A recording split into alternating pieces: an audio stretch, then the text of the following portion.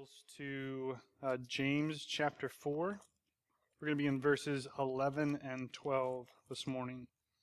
So, for those of you who were here a couple weeks ago before we canceled because of snow, we talked about the first part of chapter 4 where James kind of starts to get into these quarrels and fights that people have in the body, and then he kind of shifts gears to start to discuss our allegiance to God and that he demands it all from us. And so he does that in the first part of chapter 4, and then here he kind of brings it back to a couple, really just one concrete expression of how we show that. And kind of before we get into this morning, I just kind of want us to step back and think again about why we're in James and what it is that he's, at least I feel like he's been showing me as we've been going through the book. And that's that at the beginning, we kind of set out on this theme of imperative grace. And that's just the reality that James gives us all these commands, right? One right after another. And yet, even though he's giving us these commands, they're given to us in this environment of grace. This week, as elders, we talked a bit about just the idea of assurance of our salvation and our security in him, and just that there's this reality in Scripture that we are saved by grace, completely independent from our merit or anything that we could do, and yet at the same time, there is obedience that's required from us, and just how there's these two things which seem like you can't fit them together, but in the mystery of God's Word and the mystery of the gospel, they do fit together. And so these commands to us today in James, they're communicated to us in grace, right? We're saved by grace alone. And yet he expects his audience to do what he says, right? Not because of what he says, but because the Lord is speaking through him to these people through his writing. And so let's just kind of have that in the back of our minds as we look at the specific issue of speaking evil against one another. And we're also going to do something maybe slightly different today in that we've got a small passage, just 2 verses. We've also got a slightly smaller crowd. And so we're going to take advantage of both of those things by, I'm going to go through the text kind of fairly quickly, not incredibly quick, but we're going to go through and talk about a couple things. And then I want us to discuss together how we might apply this passage. First, how we might actually do what it says not to do as a body, and then what we should do instead. So let's walk through that together. Let's start by reading the passage. Again, that's James 4, verses 11 and 12. Do not speak evil against one another, brothers. The one who speaks evil against a brother or judges his brother speaks evil against the law and judges the law. But if you judge the law, you are not a doer of the law, but a judge. There is only one lawgiver and judge, he who is able to save and to destroy. But who are you to judge your neighbor? Let's pray. God, we thank you for your word. We thank you that it reveals to us who you are. That you are the lawgiver. You are the judge. You are the one, the only one who is righteous. And yet, it also tells us that you are slow to anger. You are abounding in steadfast love. That you shower us with your grace in Christ. We pray that this morning that we would see more of who you are in your word, and that we would recognize who we are, and that we are people who are underneath it. We are people that need to apply your standard to ourselves, not people that can set a standard to apply to others. I pray that your Spirit would work in us as we seek to learn together from your word about how we can be a body of believers who are more glorifying to you, and more representative of the gospel to the world around us. Jesus, in your name we pray. Amen. The main idea in this verse is really the first sentence. It's just, don't speak evil against one another, brothers. That's what James is trying to communicate. That's what he wants them to get. Don't speak evil against one another, brothers. Brothers here, it's a collective term to refer to the body of Christ that he's writing to. So it's not just guys, it's not just men, it's everybody in the church. Don't speak evil against one another. And then he explains this command that he's giving them. And so to figure out here exactly what he's saying to them, we really need to answer two questions before we talk together about kind of what to do about this passage. And those two questions are, what does it mean to speak evil against someone else? And then the second question would be, why is it wrong? Why is it sinful for us to do that? And we're going to answer the second question first, because first of all, it's the one that he spends more time on. And it also helps us understand the answer to the first one. So the second question was, why is it wrong? Why is it sinful for us to speak evil against one another? If it's not, then James wouldn't care to tell us that. Clearly it's important because he spends this time in his letter to write it. So he tells us, don't do it. And the reason why comes in the rest of the verse. And there's two reasons. The first one has to do with the law, or this standard of righteousness, and the second one has to do with the one that gives the law. So he says, the one who speaks evil against a brother or judges his brother speaks evil against the law and judges the law. But if you judge the law, you are not a doer of the law, but a judge. I don't know about you, but at first that's exceptionally confusing to me. Right? Why does he bring up the law here?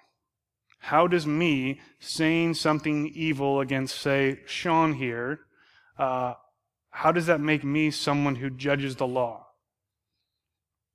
In order to understand that, we got to figure out what it is that James is thinking about when he's writing this. Because he's bringing to bear, right, this whole worldview that he has that we don't have.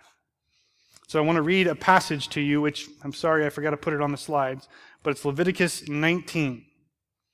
And I think that this passage is kind of what's in James's mind, what he's thinking about as he's writing. It's Leviticus 19, verses 16 through 18. This is what he says. You shall not go around as a slanderer among your people. Slanderer means to speak evil against someone else. You shall not go around as a slanderer among your people, and you shall not stand up against the life of your neighbor. I am the Lord. You shall not hate your brother in your heart, but you shall reason frankly with your neighbor, lest you incur sin because of him. You shall not take vengeance or bear a grudge against the sons of your own people, but you shall love your neighbor as yourself. I am the Lord. So that last part we're probably familiar with, right? Where Leviticus 19:18 says, you shall love your neighbor as yourself. That's because Jesus picks that up in the Gospels and says that this is the second greatest command, really part of a package greatest command, right? We love God with all that we are, and we love our neighbor as ourselves. That's the greatest commandment for us. And so Jesus picks up Leviticus, and James here is, I think, picking up the same idea. And he's expanding it. He's talking about the negative side, what we do when we're not loving our neighbor.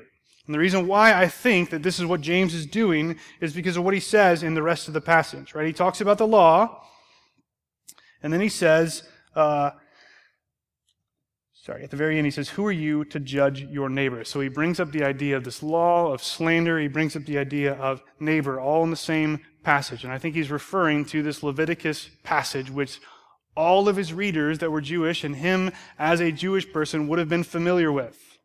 Right? Jesus doesn't bring this up and emphasize it in the Gospels because it's this isolated, unfamiliar passage in the Old Testament. He brings it up because it was crucial to who they were as people, that's how they were supposed to treat one another. So here, James is saying that when we do these things, when we speak evil against someone else, it's wrong because what we're doing in those moments is we are placing ourselves above this standard that God has created for his people. Right? We're not to be slanderers. We're to be people who love our neighbor as ourselves. And whenever we choose not to do that, and instead do the opposite, we're saying we know better than the law. Our standard is more important than the law.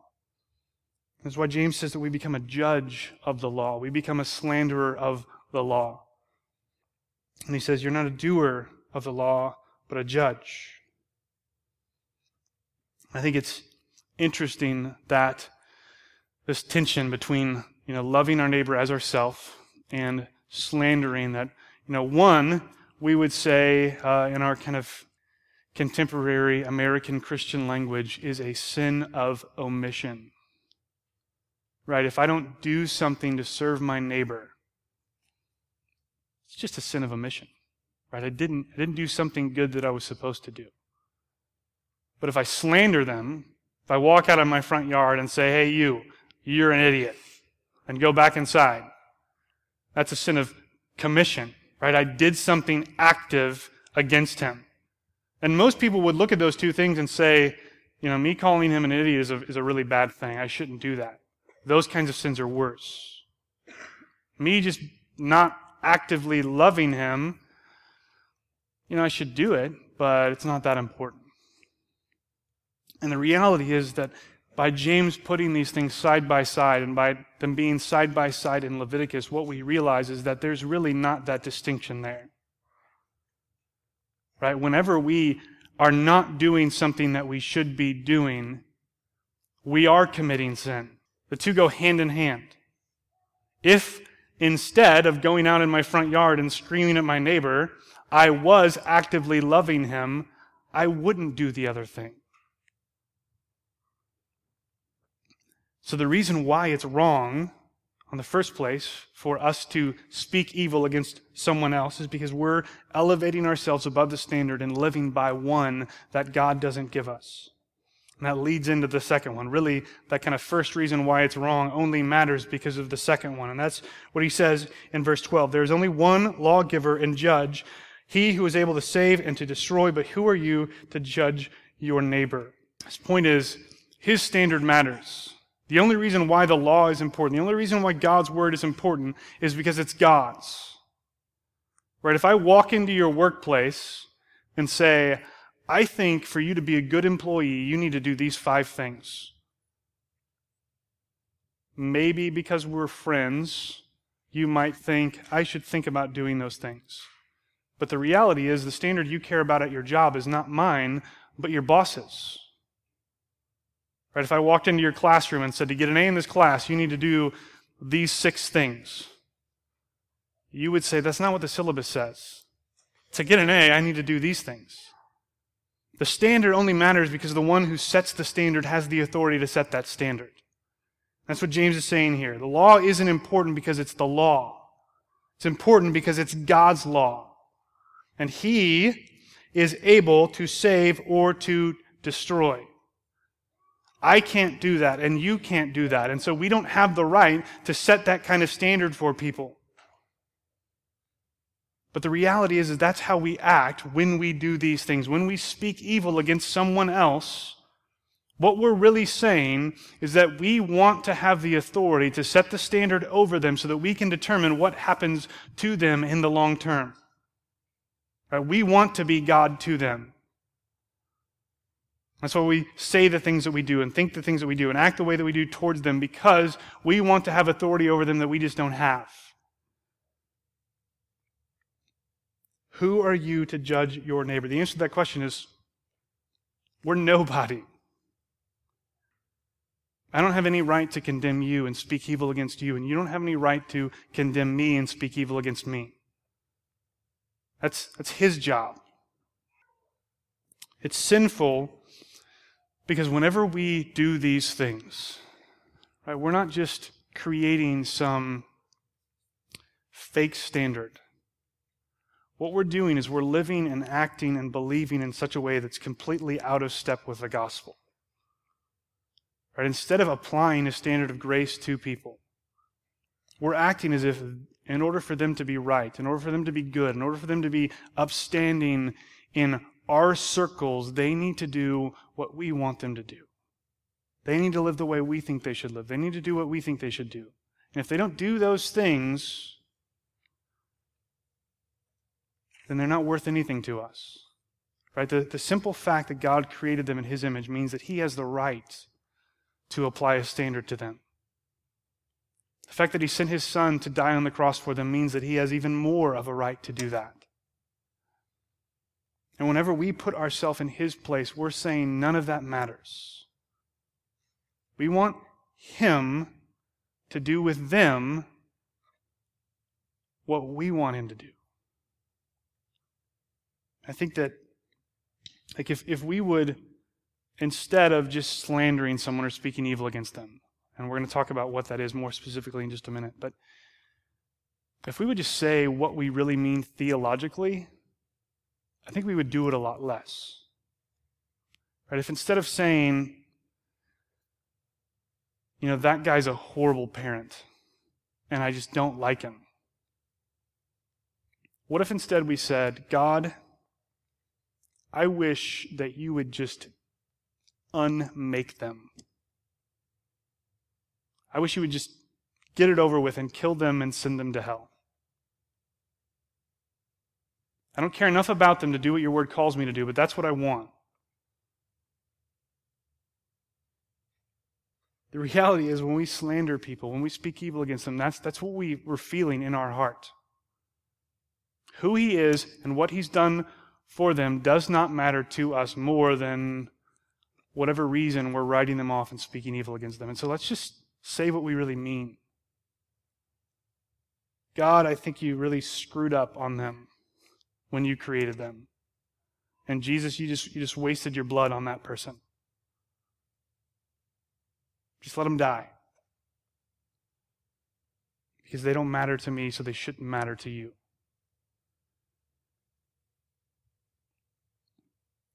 Speaking evil against someone is wrong because we apply a standard that we don't have the authority to apply. We put ourselves in his place, and we completely throw out the gospel for our own opinions. And we do that whenever we speak evil. What he means here by speaking evil, this word, like I said in Leviticus, it's also slandering. And I think specifically what it is it's any communication against someone else sinfully that damages their reputation. Slander specifically is saying something about someone else that damages their reputation, but I think it's important for us to insert the word sinfully there. Right? Because sometimes as believers, we're required by God's word to say things to people or about people that could hurt their reputation. Just to give you an example of that, James did it last week, our last passage in James, right? He called these people murderers and adulterers and double-minded and sinners. Those are harsh words. Right? If I called one of you an adulterer, it would probably bother you if I really meant it. But he's doing that because he's calling out the sin in their hearts, and it's right for him to do it. It's commanded for him to do it. In Matthew 18 and 2 Thessalonians 3 and different places in the New Testament, we as believers are required to call out sin in each other's lives. We need that.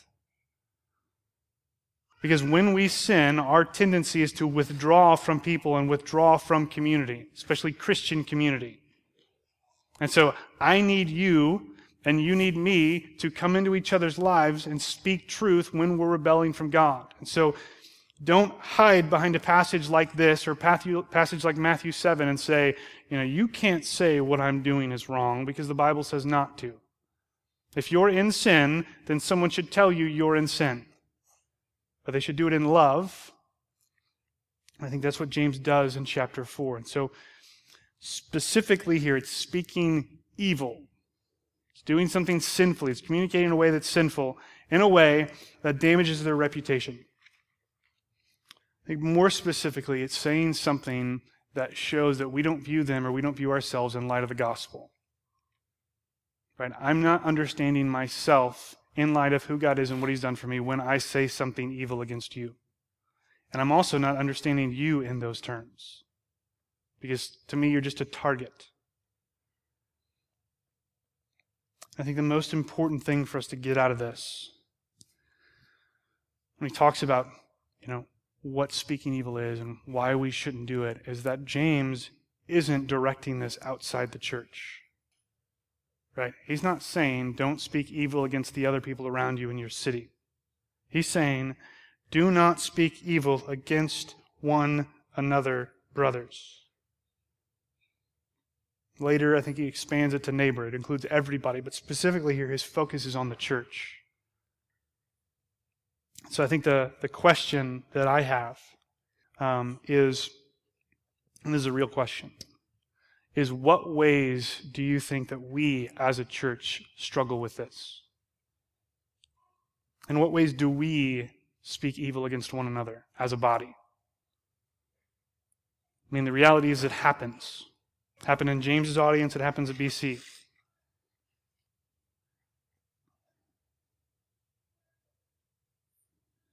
Or are we just perfect on this and we don't ever do it?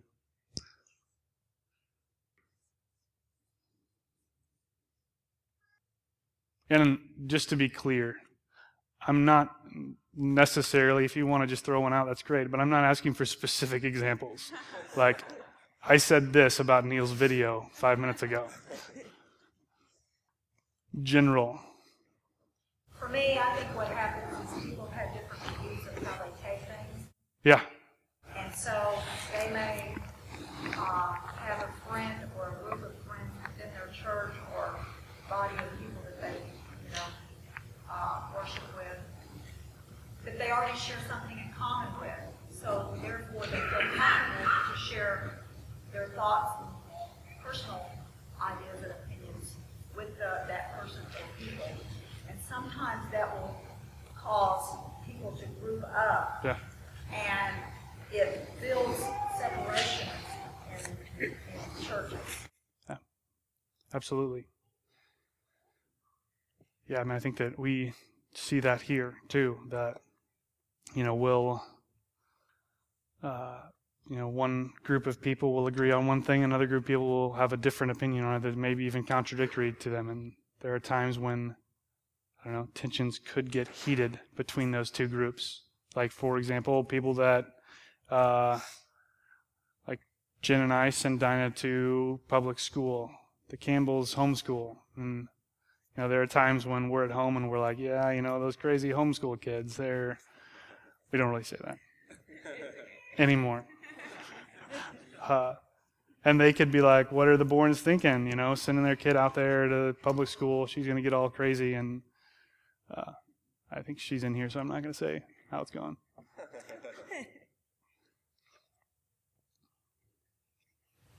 I think instead of having the faith to confront others about sin that you might see in their life, you just talk about it with someone else and feel like you addressed the sin in that person's life that you were talking about, but you're not having the faith to confront that person, the sinner, and that God will change them and bring restoration and growth in their life. Instead, you feel like, well, I talked about it with someone, so that's... Yeah. Gossip under the guise of, I just really need some advice about how to help this person grow. Let's say there's in Leviticus where it says to reason frankly. We don't often make it to the point of reasoning frankly. We watch something and watch it, and then we're like, I just can't help but say something. And then we will over the top our response instead of graciously and lovingly identifying an issue. Yeah. I've waited too long. By the way, I'm writing these down because we're going to come back to them, not because I'm ignoring people. Dan, sometimes you ignore people. Sometimes I do ignore people. I'm just saying this is not one of those moments. For me, sometimes it's my approach, how I approach somebody about telling them. I feel like I'm supposed to sometimes tell somebody something like you're saying to us, but then later I think about how I actually. Yeah. Like when we try to do what James does in calling out sin, but do it in a poor way. You can ask my wife, I do that all the time.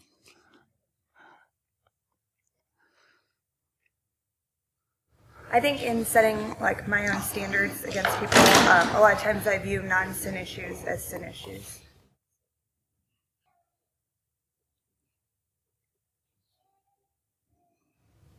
I think as a woman, when our feelings get hurt and we seek justification in why our feelings got hurt to other women, I think that can put a bad light on whoever it is that hurt your feelings. Mm-hmm. And kind of back to like the gossip thing, like, am I right? Right? Like, this is what happened, and this person's terrible, right? Like, yeah, I was going to say along those lines too, that it can be tricky when it's like you feel like you need to get something off your chest and that's affecting you personally. Maybe you need counsel about it for you personally. But the truth is, you're just talking about how someone's bothering you or is affecting you in some fashion. Then who do you talk to about it? Oh, you talk to your spouse about it. Oh, but then you talk to other people about it. And it can get out of hand real fast. Yeah. Criticizing without saying it directly to them. Yeah. Anybody have anything else? I have a question just about, it talks about, like we were talking about slander, and, but what about making judgments? I mean, when you're, it kind of sets you up, like you're saying, above the law as you're making judgments about someone else, especially when they're not part of the law that we're supposed to be seeking to carry out. But just, I guess, I'm trying to think, how do you judge without judging in the bad sense that this is talking about? Because we all have opinions. Yeah. Sometimes those opinions set us up contrary to the law because we haven't got the right view on things, so we all recognize we all have a judgment formed. But how do we do that without... Yeah, that's a great question. I think it's similar here, and James uses the Sermon on the Mount all over the place, but it's really similar to Matthew 7, which is one of the most quoted passages to Christians from non-Christians, which is judge not, lest ye be judged. But then it says, like, the same measure that you use to judge others will be used against you. And I think really what he's talking about there is not that we don't make judgments, because we make judgments all the time, right? Should I have water or milk for breakfast? Like, that's a decision based on facts. I'm making a judgment. We don't call that, but, should I go over to these people's house for dinner or not? Like, we're making decisions based on evidence or whatever. So I don't think he's saying, like, don't ever make decisions or don't ever think things about people, because we're supposed to discern things like that. And so I think it's more a condemning. It's a verdict, not a decision.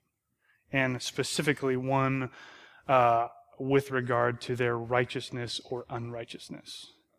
And I think what he's saying here is more not necessarily that the speaking evil is communicating that judgment out loud, but it represents that one has already been at least made in us about them, and that's why we're saying those things.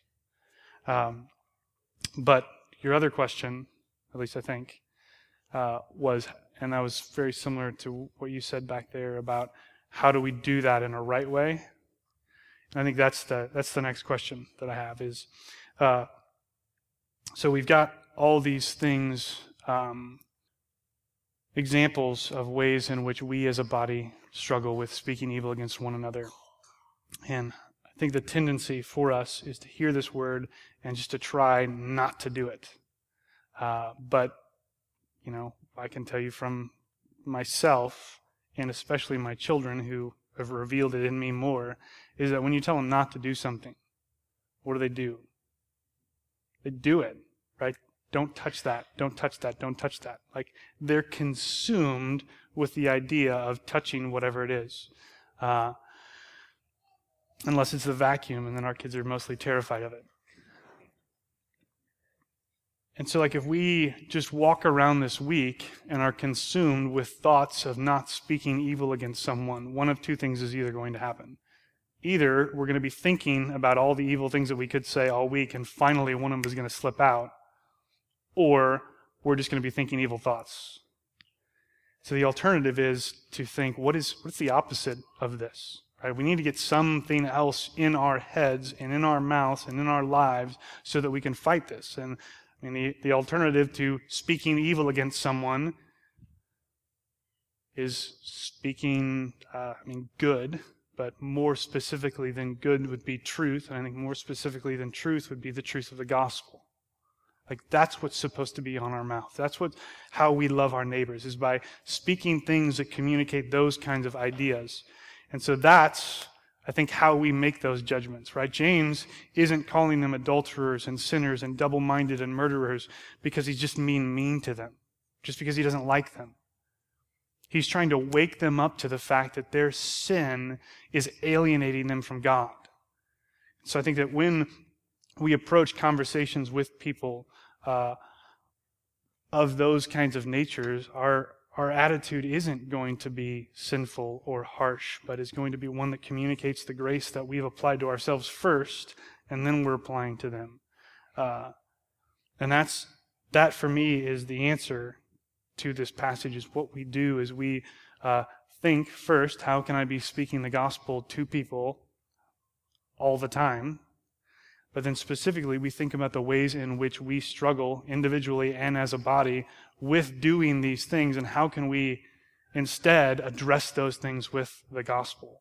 So the example of groups of people within the church who have different opinions on a specific issue.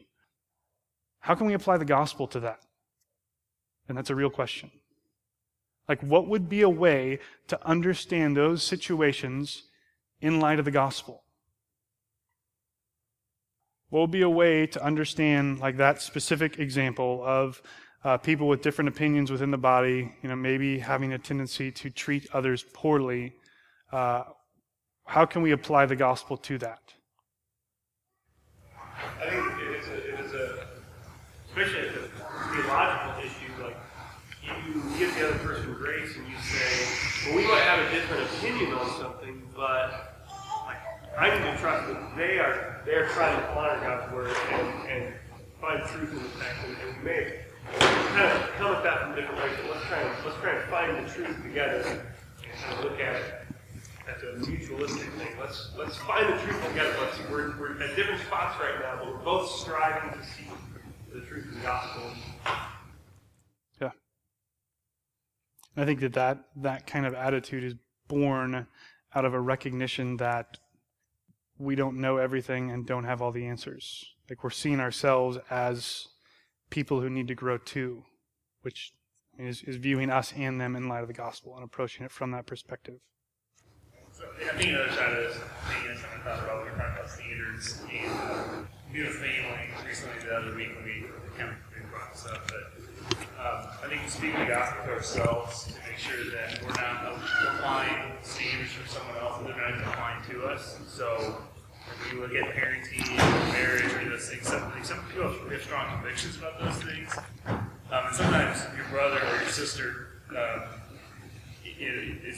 is not attempting to apply that to you, but they have such a strong conviction about it. People can fall into this thing like, oh, you get condemned, or you're trying to compare yourself to them and how they do that. So I think that's another more proactive side of this, is also just speak the gospel to yourself and realize assuming good intent from one, but also like having your identity in Christ and all that stuff.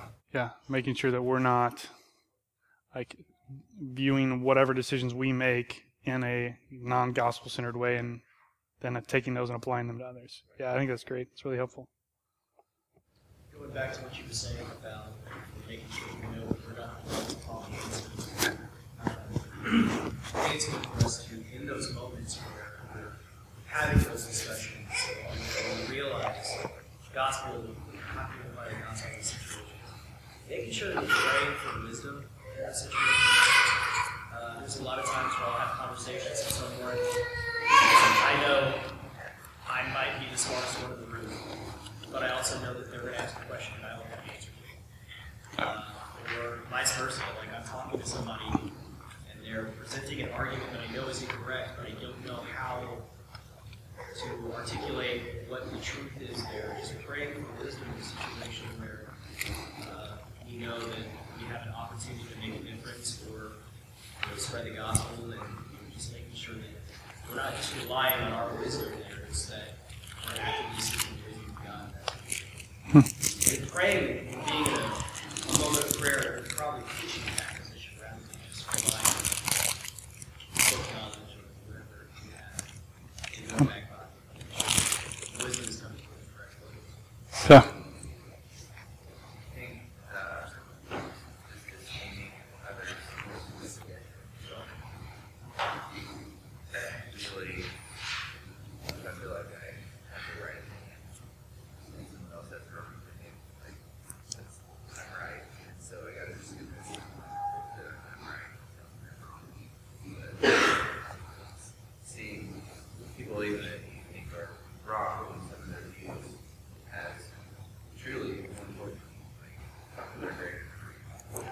Yeah. Because for one, you try to understand their viewpoint, maybe question your own, and also, I think it's a lot easier to be right there. You feel like you're better than someone, right? Yeah. That's hard. I think that's something I've been thinking about lately.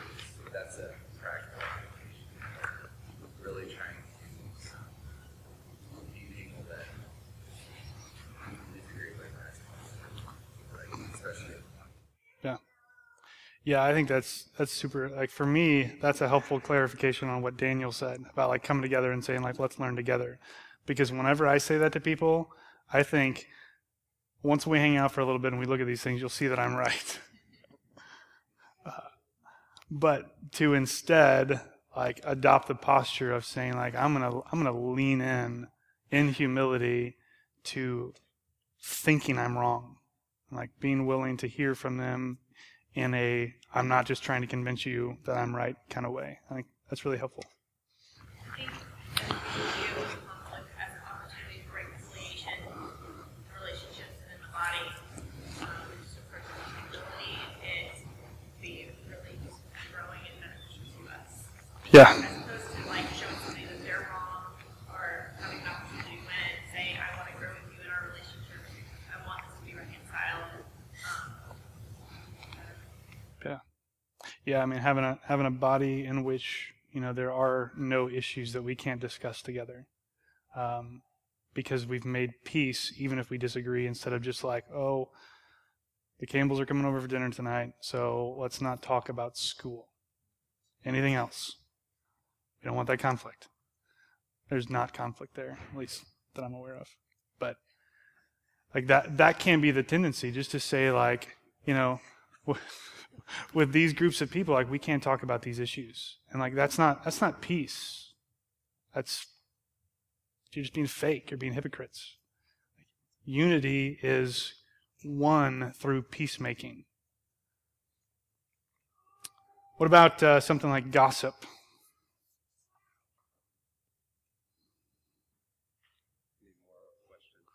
Like how do we apply the gospel specifically to the issue of gossip? I think the plank in our eye before we plank in someone else's life, we encounter that sin affects our life before we apply it to someone else. Like, they're so prideful, I can't believe they did this, and then you're trying to make others do you higher because you've got this knowledge. You know, like you're being prideful and showing about how prideful someone else is. Apply the gospel to yourself before you apply condemnation to somebody else. Yeah.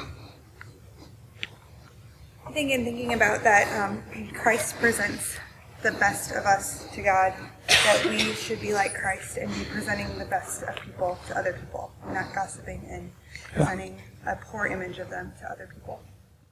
Yeah. Do you guys all hear that? that if I sum it up poorly, let me know. But just that we're called in Christ to represent people in the best way we can to others. And so when we gossip about them, we're not doing that. We're doing the opposite of that. And it's usually so that we look better than we are. When we heard Matt Chandler talking about, this is in marriage, but he was encouraging spouses to be an expert in your counterpart's strengths. Like, because usually when we gossip, we're comparing our strengths with someone else's weaknesses, and those aren't the same fruit. Like, we're not saying how we're weak, and then there's their weaknesses. We're usually saying, I would never say something like that, or I can't believe that they would do this or that, and because I would never. And you're not comparing the same things there. You're comparing. It's really insightful. Yeah, and I think that's one of the reasons why we talk about it when they're not there anyway, is because we're setting ourselves up to be winners of an argument that's one-sided.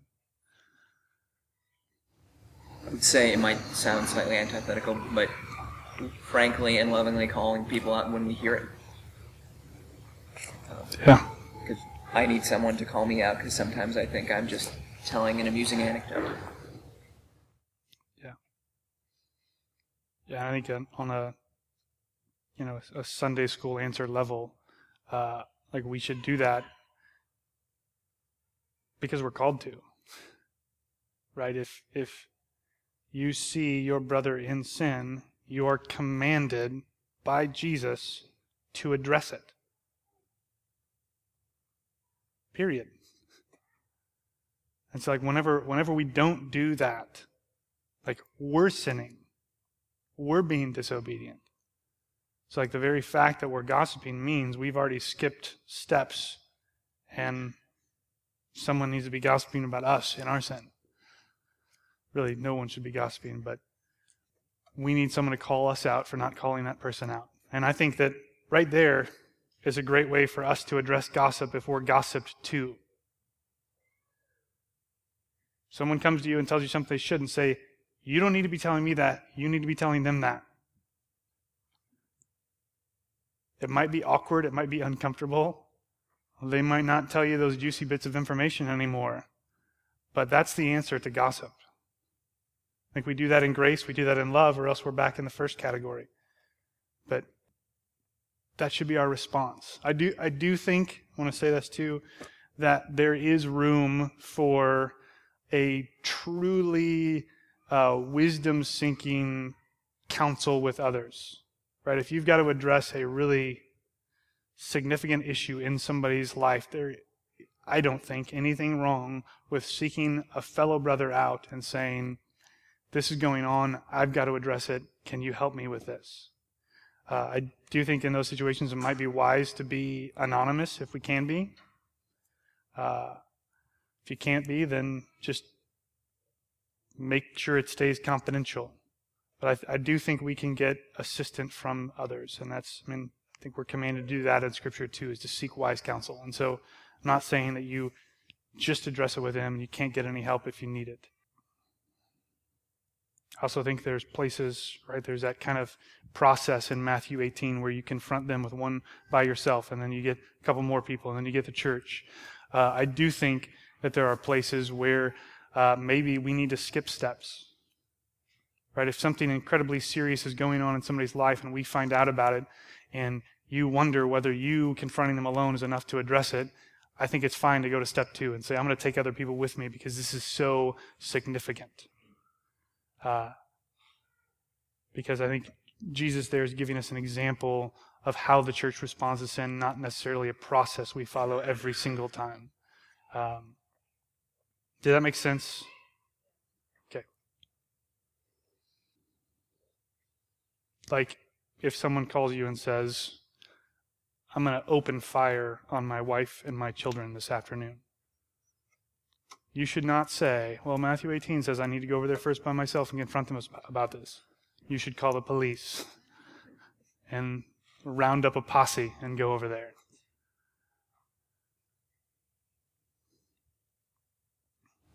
Can you give a more realistic example of what The outlandish ones are so much easier.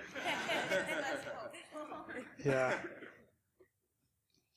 I mean, this is the way I look at it, is that, for church, Matthew 18 deals with church discipline, right? Which would be, discipline is like negative discipleship. Discipleship is positive in that you're helping somebody grow. Negative discipleship would be you're helping them move past sin or get out of sin or be corrected. So that's discipline. Normally when we think church discipline, we think of the point where a church throws somebody out. But that's the last step of church discipline. Really, it starts a lot earlier than that. Anytime we correct one another in sin, we're doing discipline, church discipline, because we're members of the same body, whether it's local or Catholic with a capital C or lowercase c, sorry. So there's this spectrum for me when church discipline becomes important, and that is on the one side, the y-axis, and I'm not great at math, so if I get this wrong, I'm sorry. It's the public nature of the sin. So if it's private, there's less of a priority for the church to get involved. If it's public, there's a much greater priority for the church to get involved, because in that case, the name of Christ is being maligned in the community. So if somebody does something that's hugely sinful and hugely public, I think the church needs to get involved almost immediately. The other axis would be the kind of grievous nature of the sin. Like, did they lie to someone, or are they committing adultery? And like, as we get further on this side of the grievous sin spectrum, church discipline becomes more important. As it becomes more public, it becomes more important. So kind of use those things to think about an issue. Okay, how quick should we be in this? If it's public, if it's not that significant, that's probably a one-on-one conversation. It's probably something that we can grow with someone over a period of time. If it is very public, if it's very grievous, then we need to get involved immediately and start addressing these things now. There needs to be immediate repentance and an action plan for growth. Does that answer your question? I mean, I didn't give you a specific example, but I think also like using wisdom and discernment in those moments, and like Jake talked about, praying for that and believing that God is going to provide, right? James tells us if we ask, he is generous and he'll give it to us. And so I think we'll know in those situations what we should do. But at the same time, I think the reality for us is I don't think that we're in danger of getting too involved in each other's sin in our lives. We're in danger of not being involved enough. And so I think that for me, sometimes I want to rationalize, well, I don't really need to say that to them. I can give them some time before I've got to have this awkward conversation with someone that I kind of want to like me. And that instead we should just do it and trust God that it's going to go well. And that even if it doesn't, he's still who he is and we're still who we are. I think that as Americans too, we definitely swing way too far to the protected, individualistic sort of mindset. So we got a long way we can swing back toward open, transparent, community sort of mindset before we've gone too far. We've got way, and part of that is the vulnerability on our part. I don't want to call somebody else out on their sin because that opens me up to being called out on mine. Yeah. Okay? So if we're not prepared to be vulnerable and transparent with our own sin, then it just totally cripples us in confronting someone else as well. Yeah. I think the reality is that, at least the pictured response in my head to someone calling out sin and someone else is the person saying, like, what right do you have to do that? Like, this is my life, this is my stuff, mind your own business. But the reality is that my sin, whether it's outward and public or inward, affects you. Because we're members of a body together, right? We are spiritually united in Christ as a local church. And so my sin affects you. It affects our church. It affects our worship. Your sin affects me, affects our church, affects our worship. And so, it's not this individualistic, isolated thing.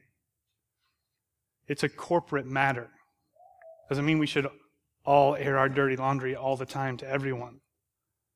But it does mean that we should recognize that we do have the right to do that, because it does affect us. I think that's clear here where James says, do not speak evil against one another, brothers. Right? There is not an individualistic mindset in the New Testament. It is a collective mindset. For them, speaking evil against someone else was a huge deal because it affected the community.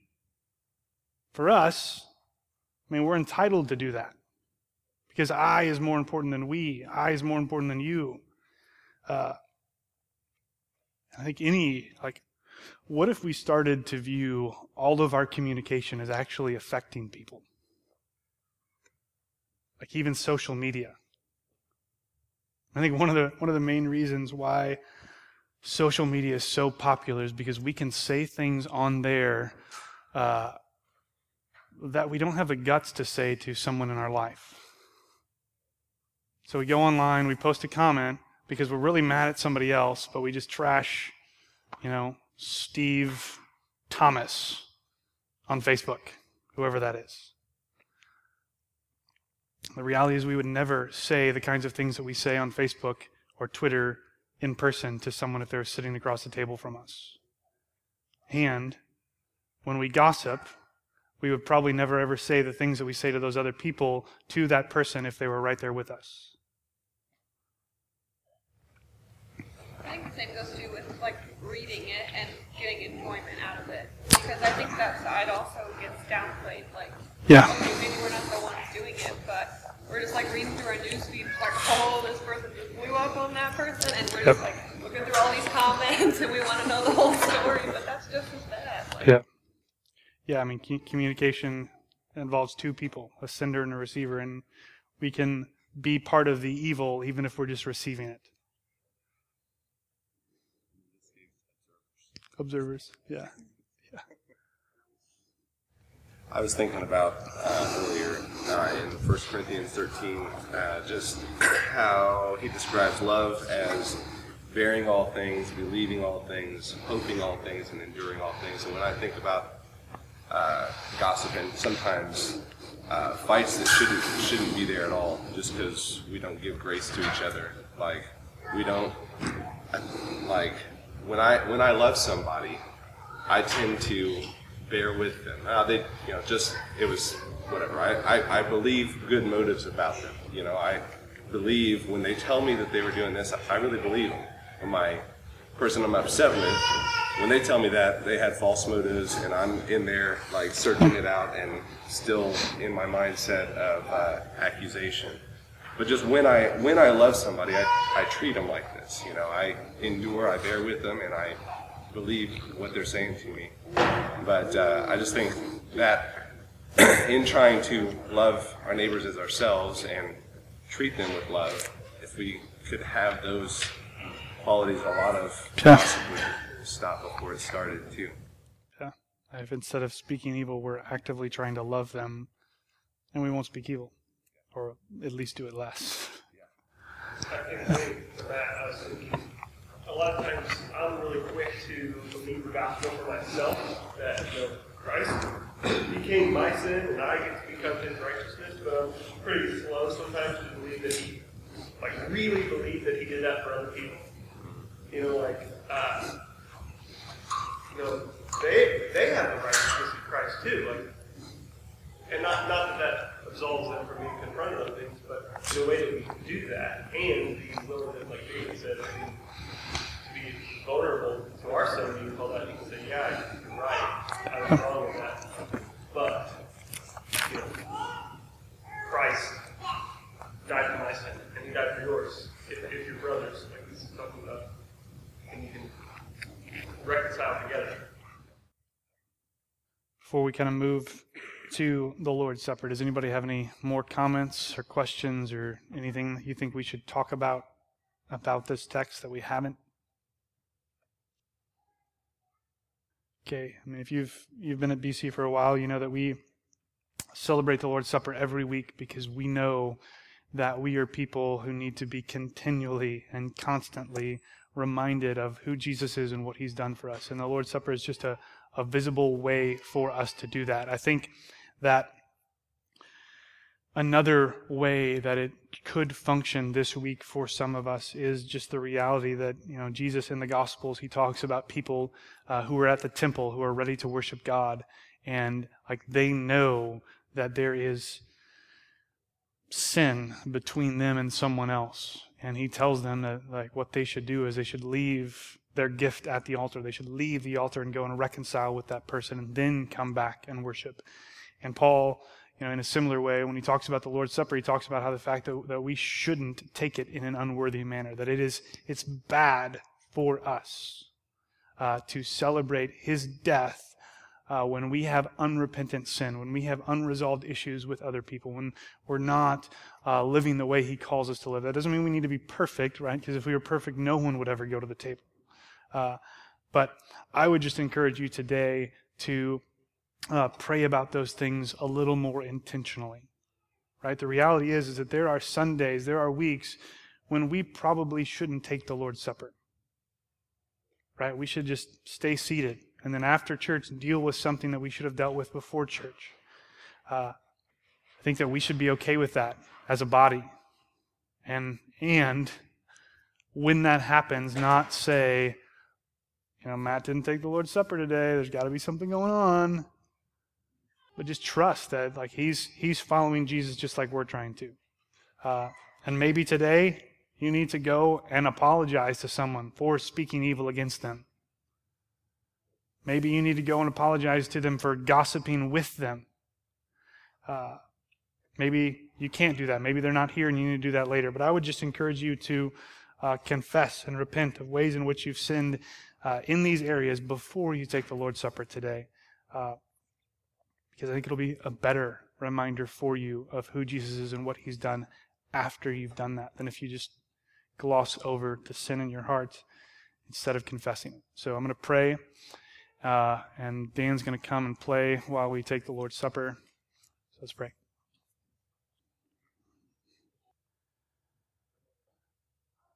God, we thank you for your word and that you give us the freedom to gather together as believers every week. And that we don't only have the freedom to gather, but we have the freedom to gather in different ways. We can celebrate together and study your word together and worship you together for who you are and what you've done for us in the freedom that we have in Christ, and celebrating together our common union in him. I pray now that as we take the Lord's Supper, as we commune with one another and with you in light of your Son's death on our behalf, I pray that you would send your Spirit to truly convict us of sin. That you would produce in us not worldly sorrow or worldly shame or guilt, but that you would produce repentance in us. That we would confess to you and confess to others if we need to, and turn from our sin and believe the truth of the gospel. Jesus, we thank you that you obeyed perfectly, that you always loved your neighbor as yourself, and that you never spoke evil against someone else. And because of your perfect obedience, we can have forgiveness, we can have grace. And yet, even though we know that we don't have to obey perfectly, you do tell us to obey. So help us to turn from our sin this week. Help us to lean in together to loving our neighbors as we should. And help us now to celebrate your death rightly through the Lord's Supper. Jesus, in your name we pray.